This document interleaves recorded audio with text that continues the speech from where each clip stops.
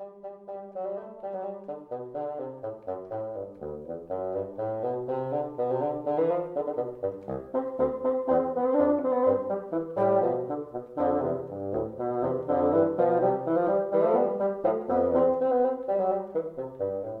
into Revere House Radio Midnight Riot Edition. I'm your host, Robert Schump, Research and Adult Program Director at the Paul Revere House. Over the next 5 days leading up to Patriots Day on April 20th, we'll be bringing you daily content on different aspects of Paul Revere's famous Midnight Riot of April 18th, 1775. We'll be discussing some of the most frequently asked questions about the ride and the questions that you've let us know that you want answered. Burning questions like, what did Paul Revere actually say? What actually happened on the ride itself? Were there other riders? And, importantly, was Revere's ride actually significant? So to kick things off today and to give a little bit of context to the build-up of the ride itself and what we'll be talking about over the next few days, today we're going to answer the question of if Revere's famous ride was his first one, or if he'd actually made previous rides leading up to April 18th. Was he a known rider to the Sons of Liberty, or did Dr. Joseph Warren and the leadership for the Sons of Liberty simply pull out a trusted member for that moment of emergency on the famous evening? To answer the question directly, no, April 18th, 1775 was not Revere's first ride for the Sons of Liberty. He's certainly most famous for his ride that we'll talk about and certainly commemorate this week. But the very reason that he actually rode out on April 18th, 1775 was because to that point, he'd established himself not only as a central figure for the Sons of Liberty in Boston, but as a key messenger for the organization writ large.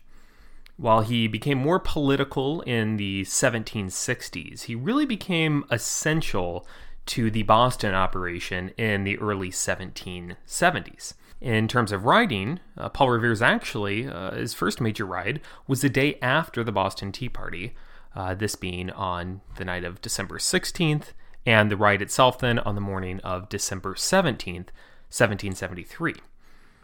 We can pretty safely assume that Revere was a direct participant at the Tea Party based on a lot of overlap between his social and patriot groups that he was involved in and the spaces at Green Dragon Tavern, Old South Meeting House, and, of course, Boston Harbor, where the events unfolded.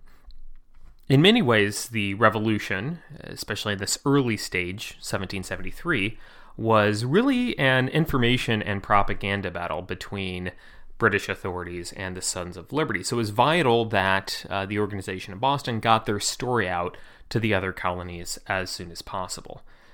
If we think Revere was there, which I think all context really points to him being there, he certainly must have been one of the more sober participants in the Tea Party as he set out for New York the next morning on December 17th and made great time on the trip, arriving by the night of December 21st, so 4 days to reach New York City.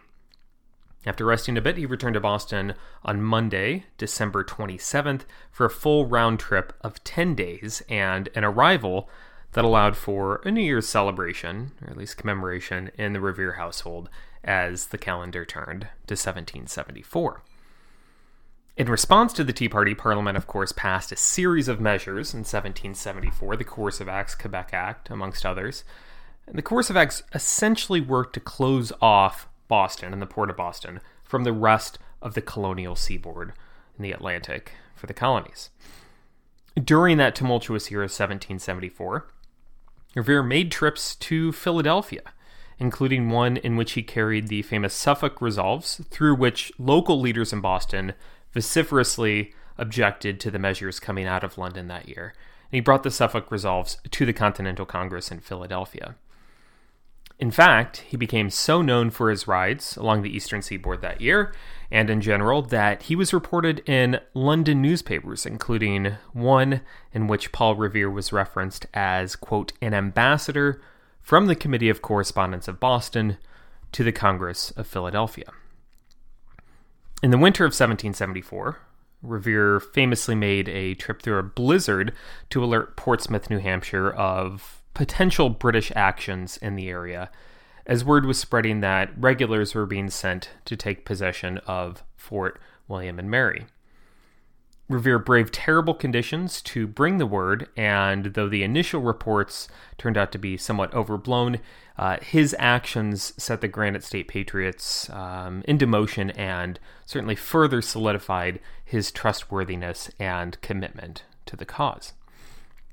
Finally, Revere actually made a trip to Lexington only a few days before his more famous return visit.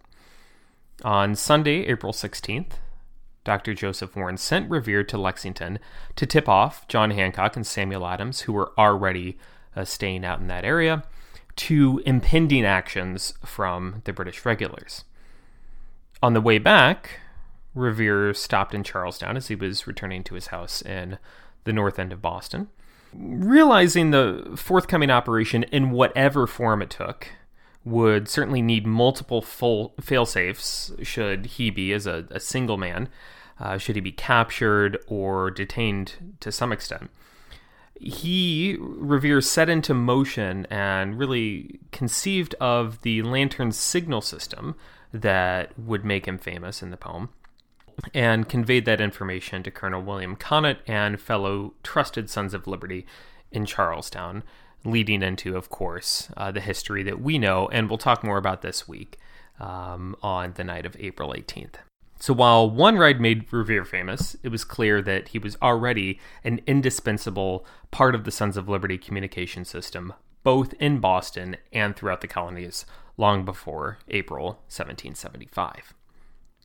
As we get into this story, quite a bit more this week, be sure to follow us on Facebook, follow us on Twitter, stay in touch in your medium of choice, and really do, please, we want this to be participatory. Let us know if you have more questions that you want answered or things that you're curious about.